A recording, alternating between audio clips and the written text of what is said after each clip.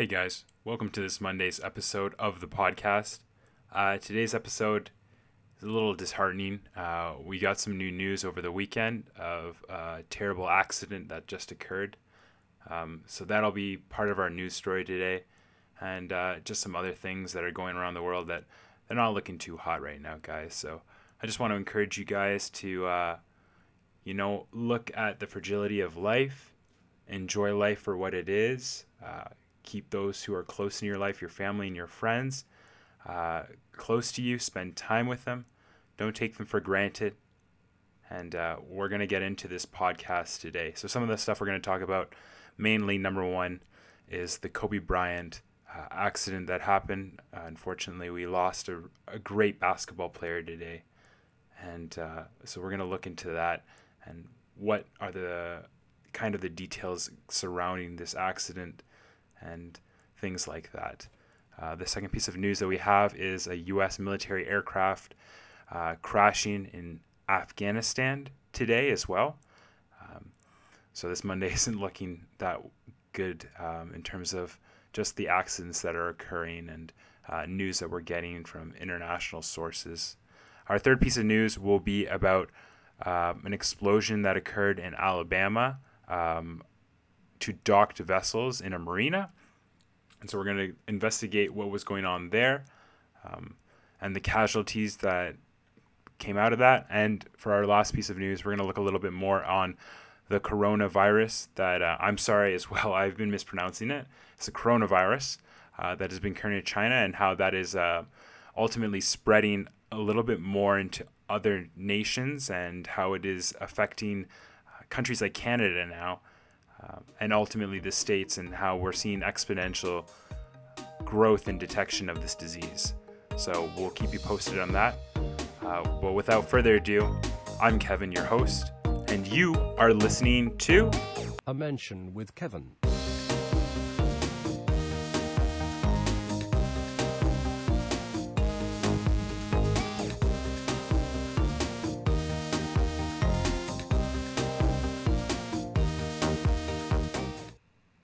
Let's begin. So, the first piece of news is on Kobe Bryant. The Naismith Memorial Basketball Hall of Fame is bypassing the normal election process and making the late Kobe Bryant the first inductee of the 2020 class, The Athletic reported today. Expected to be arguably the most epic class ever with Kobe, Tim Duncan, and Kevin Garnett, Hall of Fame Chairman Jerry Colangelo said per the report. Kobe will be honored the way he should be. Kobe Bryant, 41, died Sunday along with his 13-year-old daughter Gianna and 7 others in a helicopter crash near Calabasas, California. By the way, this is episode number 19. It is January 27th, 2020. If you do know me, I am quite an NBA fanatic. I love watching the NBA, and that's just because of the passion that I have for basketball and the love for the game has bled over into watching professional players and respecting their game and how they change the game and their passion for the game as well and what they can do with kind of their influence and their status. So we learned that a great player and one of the players ultimately who got me interested in basketball, he was well known when I was in elementary school. And his name was thrown around the school ground basketball courts all the time. He was a legend. He had such a good work ethic and mentality about the game and a desire to help others and mentor others that I really looked up to him. And he kind of started me on my journey with basketball. Anyway, as an 18-time All-Star, a 5-time NBA champion, and 4 leading scorer in league history, Kobe Bryant was virtually assured of being elected on the first ballot in his first year of eligibility this year anyway. The other 2020 finalists will be announced February 14th during All-Star Weekend. The rest of the class will be announced in April at the Final Four, and Bryant's posthumous induction will take place in Springfield, Massachusetts on August 29th. So some disheartening news. They were talking about how his private helicopter was taking him and his daughter and 7 other passengers to one of his daughter's tournaments, her basketball tournaments, as it seems that Gianna was Kobe Bryant's next project. Kobe has an incredible work ethic where he likes to focus on one thing and accomplish whatever goals he sets for that one thing, and do his best and ultimately sacrifice everything to achieve whatever he can. This can be observed in his rings that he won while he played for the Lakers. This can be observed with the movies that he's directed or the short films that he's done that he's won Oscars for. He's fluent in Italian, and he's only lived there. I believe he lived there for a small period of time, but he continues to keep that up. I'm sorry. It's difficult kind of talking about Kobe like that. There's some other things about Kobe as well, about his mentorship off the court, encouraging other players and kind of teaching them how to discipline themselves. So Kobe's daughter Gianna was actually his next project. I think he saw in her a desire to play like her father and be the legacy of the Bryants, to play in the WNBA or professionally, and I believe Kobe was fostering that immensely, providing her the best resources he could. Unfortunately, when their helicopter took off, it was a really hazy morning. There was a lot of fog warnings within the California area, and it appeared that the helicopter crashed in the cliffside of Calabasas. Unfortunately, no survivors from this. So our thoughts and prayers are with the Bryant family at this time, and with all you basketball NBA fanatics and Kobe heads. We extend our sincerest apologies to the Bryant family. And it's a tough time. But I'm sure that this community, and from what I've seen from the games that were played on Sunday night, everybody understands the gravity of the effect and the influence he's had on each and every other player in the league. Every game started off with the 24-second shot clock being violated in honor of Kobe Bryant wearing the number 24 when he played for the Lakers. All right, for our second piece of news, we're going to move on from Kobe Bryant. A U.S. military aircraft crashed in eastern Afghanistan today, an American official said, adding that there were no indications so far it had been brought down by enemy fire. The spokesperson for U.S. forces in Afghanistan, Colonel Sony Leggett, said that the military plane, a Bombardier E-11A, crashed in the Ghazni province, and an investigation into the causes had begun. The Bombardier E-11A is a U.S. force electronic surveillance plane. Video from the crash site circulating on social media appeared to show its charred ruins. U.S. Secretary of Defense Mark Esper declined to comment further on the crash during a news conference along with France's defense minister in Washington. "I'm aware of the situation," said Esper. "I have nothing further to report at this time. As the matter develops, we develop it, and we will update the media." A Taliban spokesperson and Afghan journalist affiliated with the militia group had earlier said the mysterious crash was a U.S. military aircraft. Tariq Ghazniwal, a journalist in the area, said he saw the burning aircraft. In an exchange on Twitter, he told the Associated Press he saw two bodies and the front of the aircraft was badly burned. He added the aircraft's body and tail were hardly damaged. His information could not be independently verified. Ghazniwal said the crash site was about 10 kilometers from a U.S. military base. However, pictures on social media purportedly from the crash site showed that what could be remains of the Bombardier E-11 aircraft, which the U.S. military used for electronic surveillance over Afghanistan. Images on the social media purportedly of the crash plane show an airplane bearing a U.S. Air Force marking similar to the E-11A surveillance aircraft photographed by aviation enthusiasts. Visible registration numbers on the plane also appeared to match those aircraft. The U.S. and Taliban are negotiating a reduction in hostiles or a ceasefire to allow peace agreement to be signed that could bring home an estimated 13,000 American troops and open the way to a broader post-war deal for Afghans.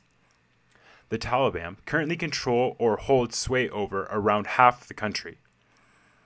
Arif Nouri, spokesperson for the provincial governor, said the plane went down around 1:10 p.m. local time in Dek-Yak district, some 130 kilometers southwest of the capital Kabul.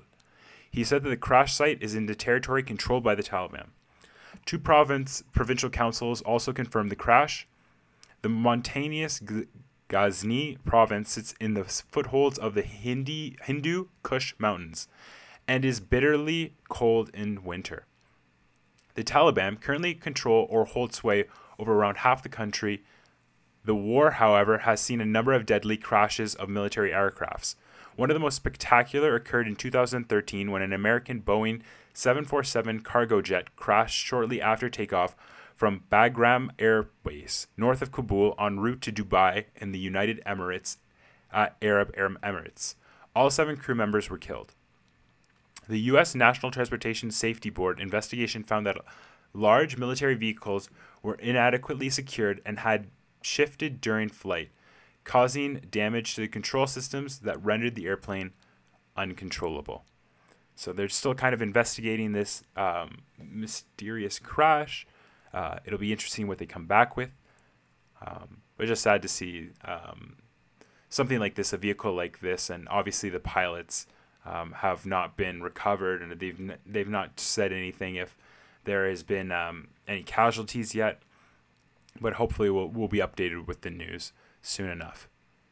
Moving on to our third piece of news. At least 8 people were killed early this morning in an explosion fire that consumed dozens of vessels docked at a marina along the Tennessee River in northern Alabama. Scottsboro Fire Chief Gene Necklaus said that all 8 people who were known to be missing have been confirmed dead, and that the number could go up, because we don't know how many were on the boats that sank. The fire began just after midnight at Jackson County Park Marina and quickly consumed the wooden dock as people were sleeping. At least 35 vessels went up in flames, and an aluminum roof that covered many of the boats melted and collapsed, cutting off escape routes and raining debris over the area as boaters leapt into the river. It was scary. The worst thing for me is that you could hear people screaming for help, and there was nothing we could do. Nobody could do anything to get them, said Julie Jackson, who lives with her husband and son in a houseboat on another dock that did not burn at the marina. At least 7 people were sent to hospital suffering from exposure to flames or the frigid water. Necklaus said that the burning boats sank at the dock and others floated away before going under. He said divers need to locate each one and search them individually before they can be sure there were no other victims. We woke up early hearing screams and poppy noises, said Mandy Durham, who was with her boyfriend in a nearby boat. When we woke up, we could see red through the window. Within 15 to 20 minutes, the whole dock was in flames, she added. All these boats must have had propane tanks and gas tanks, and that's a lot of fire. The blaze destroyed the B dock about 45 meters from the A dock where the boats of Durham's boyfriend were moored. There were numerous people rescued from the water who had escaped by going into the water, Jackson County Sheriff Deputy Rocky Harnan told the Associated Press shortly after dawn. We're trying to get divers down here to search for possible victims. People were jumping into a boat at the end of the dock because fire had consumed the middle portion, and that was their only escape. But when the flames spread to that boat, leaving water as their only way out, said Durham. Water was the only place they had to go, Durham said. It's extremely sad. It's horrible. Georgia resident Michael Watson said his aunt lived with her husband and 5 children on one of the boats that was burned. He said his aunt was confirmed dead among the authorities, and they're still looking for the 6 other family members. Officials have not released the names of any others of those killed or missing. Reaching the victims proved challenging for rescue crews. The damage from the dock had fallen on top of the boats, and some of the boats have drifted off, Harnan said. Hours after sunrise, smoke was still rising from the remains of the dock, and pieces of metal that once formed the roof were partially submerged. Police and fireboats with flashing lights were positioned near the charred remains, and a yellow floating boom was being deployed around the marina to contain spilled fuel. Most of the boats were destroyed had people living on them permanently, but some mainly spent weekends on them, Durham said. The park included a boat ramp, a dock, and a restaurant, and offered boat rentals according to Jackson County's government website. Everybody is just hoping to find the ones they knew on the dock. There were families there. It's devastating, Durham said. Authorities will continue to search and rescue efforts in addition to environmental cleanup before concentrating on determining the cause of the fire, Nicholas said. So it's just sad to see this kind of incident occur within Alabama, that people were sleeping and that this fire broke out, and it was quick because most, like it was said before, all of these boats were living boats, so they had large propane tanks or other fuel storage areas, and this just allowed the fire to spread rapidly and grow. So it's unfortunate to hear that so many people were lost in this, and it's sad to kind of hear that small children were aboard some of these boats, that the water was frigid cold, and that a lot of people are sent to hospital from even jumping in the water. So you kind of worry about those children, if their only means of escape was the water, that they'll be found soon. So we'll be checking in on this later if we hear any more news on this. And on our last piece of news, we will talk again about the coronavirus that is going around, that started in Wuhan, China. So, the death toll from China's new coronavirus grew to 80 on Monday, as residents of Hubei province, where the disease originated, were banned from entering Hong Kong amid global efforts to halt the rapid spread of the outbreak. The number of deaths from the flu-like virus in Hubei climbed from 56 to 76 overnight. Health Commissioner officials said with 4 deaths elsewhere in the country. The total number of confirmed cases in China has risen to 2,744. China's cabinet said it would extend the long weekend Lunar New Year holiday by 3 days to February 2nd in a bid to slow the spread of the virus. The Hubei city of Wuhan, the epicenter of the outbreak, is already under virtual lockdown, with severe restriction on movement in place in several other Chinese cities. Beijing has called up for transparency in managing the crisis after public trust has eroded by a cover-up spread of SARS, a coronavirus that originated in China and killed nearly 800 people globally in 2002 and 2003. The newly identified coronavirus has created alarm because much about it is still unknown, such as how dangerous it is and how easily it spreads between people. It can cause pneumonia, which has been deadly in some cases. The virus, believed to have originated in a seafood market in Wuhan that was illegally selling wildlife, has already spread to cities including Beijing and Shanghai. The World Health Organization said last week stopped short of calling the outbreak a global health emergency, but some experts question whether China can contain the epidemic. World Health Organization Director General Tedros Adhanom Ghebreyesus said on Saturday he was on his way to Beijing to meet officials and health experts dealing with the coronavirus. My World Health Organization colleagues and I would like to understand the latest development and strengthen our partnership with China in providing further protection against the outbreak, he said on Twitter. Chinese-ruled Hong Kong has confirmed 6 cases and said it would ban entry from Monday, which was today, people who have visited Hubei province in the last 14 days. The ban does not apply to Hong Kong residents. Airports around the world have stepped up screening passengers from China, although some health officials and experts have questioned the effectiveness of these efforts. France, Italy, Japan, and the United States said they are all working to evacuate citizens from Wuhan. France said it is expected to repatriate up to a few hundred of its 800 citizens living in the Wuhan area. Evacuees could have to spend 14 days in quarantine to avoid spreading the disease in France. Hubei Governor Wang Xiangdong said that at a news conference on Sunday he felt agonized and responsible for the outbreak. He described the situation as severe and said medical supplies were still tight. News of the press conference has sparked anger on Weibo, China's equivalent to Twitter, although social media platforms in China usually delete such sensitive content. He thinks one sentence of apology will be enough to solve the problem.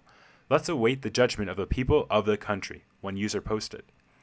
China's health minister has indicated the ability of a new strain of coronavirus to spread in his country is getting stronger, and the number of infections could continue to rise. Ma Xiaowei spoke Sunday after China released new figures showing the death toll from the virus. The transmissibility shows signs of increasing, and the walking source of infection, where patients have few signs of disease, has made it difficult to control and prevent the disease. For this new coronavirus, we have not identified the source of the infection, and we are not clear about the risk of its mutation and how it spreads. Since it's a new coronavirus, there might be some changes in the coming days and weeks, and the danger it poses to people of different ages is also changing, he said. The minister declined to estimate how long it would take to bring the situation under control, but said travel restrictions and other strict measures should bring results at the lowest cost and fastest speed. The U.S. has confirmed 5 cases, all among people who traveled to Wuhan, health officials said Sunday. 2 new cases were reported Sunday, one in Los Angeles County in California and the other in Maricopa County, Arizona. The latter case was somebody with ties to Arizona State University who did not live in student housing, state health officials said. The 3 previous reported cases were a patient in Orange County, California, a man in his 30s in Washington State, and a woman in her 60s from Chicago. The U.S. patients generally have been reported to be in good condition and were hospitalized in isolation for monitoring. The U.S. Centers of Disease Control and Prevention expect many more Americans to be diagnosed with a newly discovered virus, which is believed to have incubated an incubation period of about 2 weeks. As worldwide, the number of confirmed cases nears 2,000. The CDC is screening passengers on direct and connecting flights from Wuhan at 5 major airports in Atlanta, Chicago, New York, San Francisco, and Los Angeles. CDC officials noted Sunday that more than 24 people who have been suspected of having the illness ended up testing negative. In Canada, health officials in Ontario on Saturday confirmed its first presumptive case of coronavirus, a man in his 50s who was in Wuhan before flying into Toronto on January 22nd. So that is just an update on how the coronavirus is going. It looks like it's spreading a little bit more, but I think people are taking this a lot more seriously, especially the government of Canada and our health government. A lot of these countries as well are starting to put travel bans, are starting to be a little bit more stricter at airports. And I think a lot more people are being brought information about this virus, and they're being informed about it. So we're seeing other cases, and even here in Canada, the first reported case, it's being projected in the airports about what to expect if you have these symptoms and where you should call.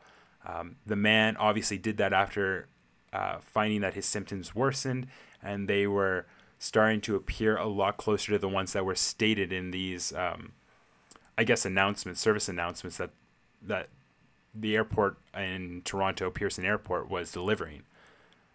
So hopefully more people will be informed, more people will be more cautious, and if they are dealing with these symptoms, they can recognize it and go to the proper medical facilities to treat it. But we can only hope from here, see how the World Health Organization deals with this again. They haven't raised the alarm yet, but we're hoping that, more health ministers, more government health programs will be put into effect here to try to contain this and view this as a serious issue right now. So that is the coronavirus right now as we speak.